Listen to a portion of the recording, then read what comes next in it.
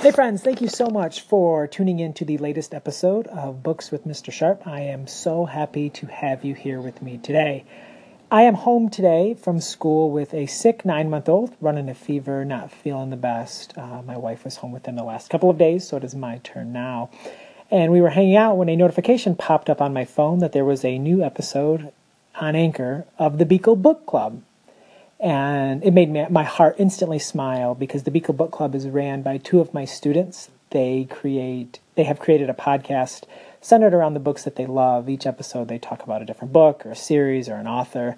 And today they did an interview of one of the other students in my class about Victoria Jameson's Roller Girl.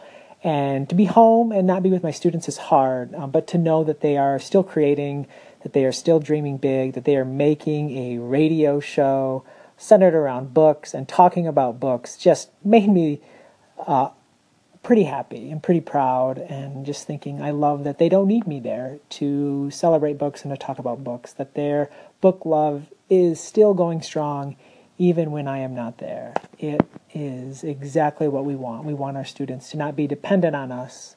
We want them to become independent readers, true independent readers, and my students are becoming that. I could not be more happy. Thank you so much for tuning in. I hope your day is going wonderful. Have a fantastic day and happy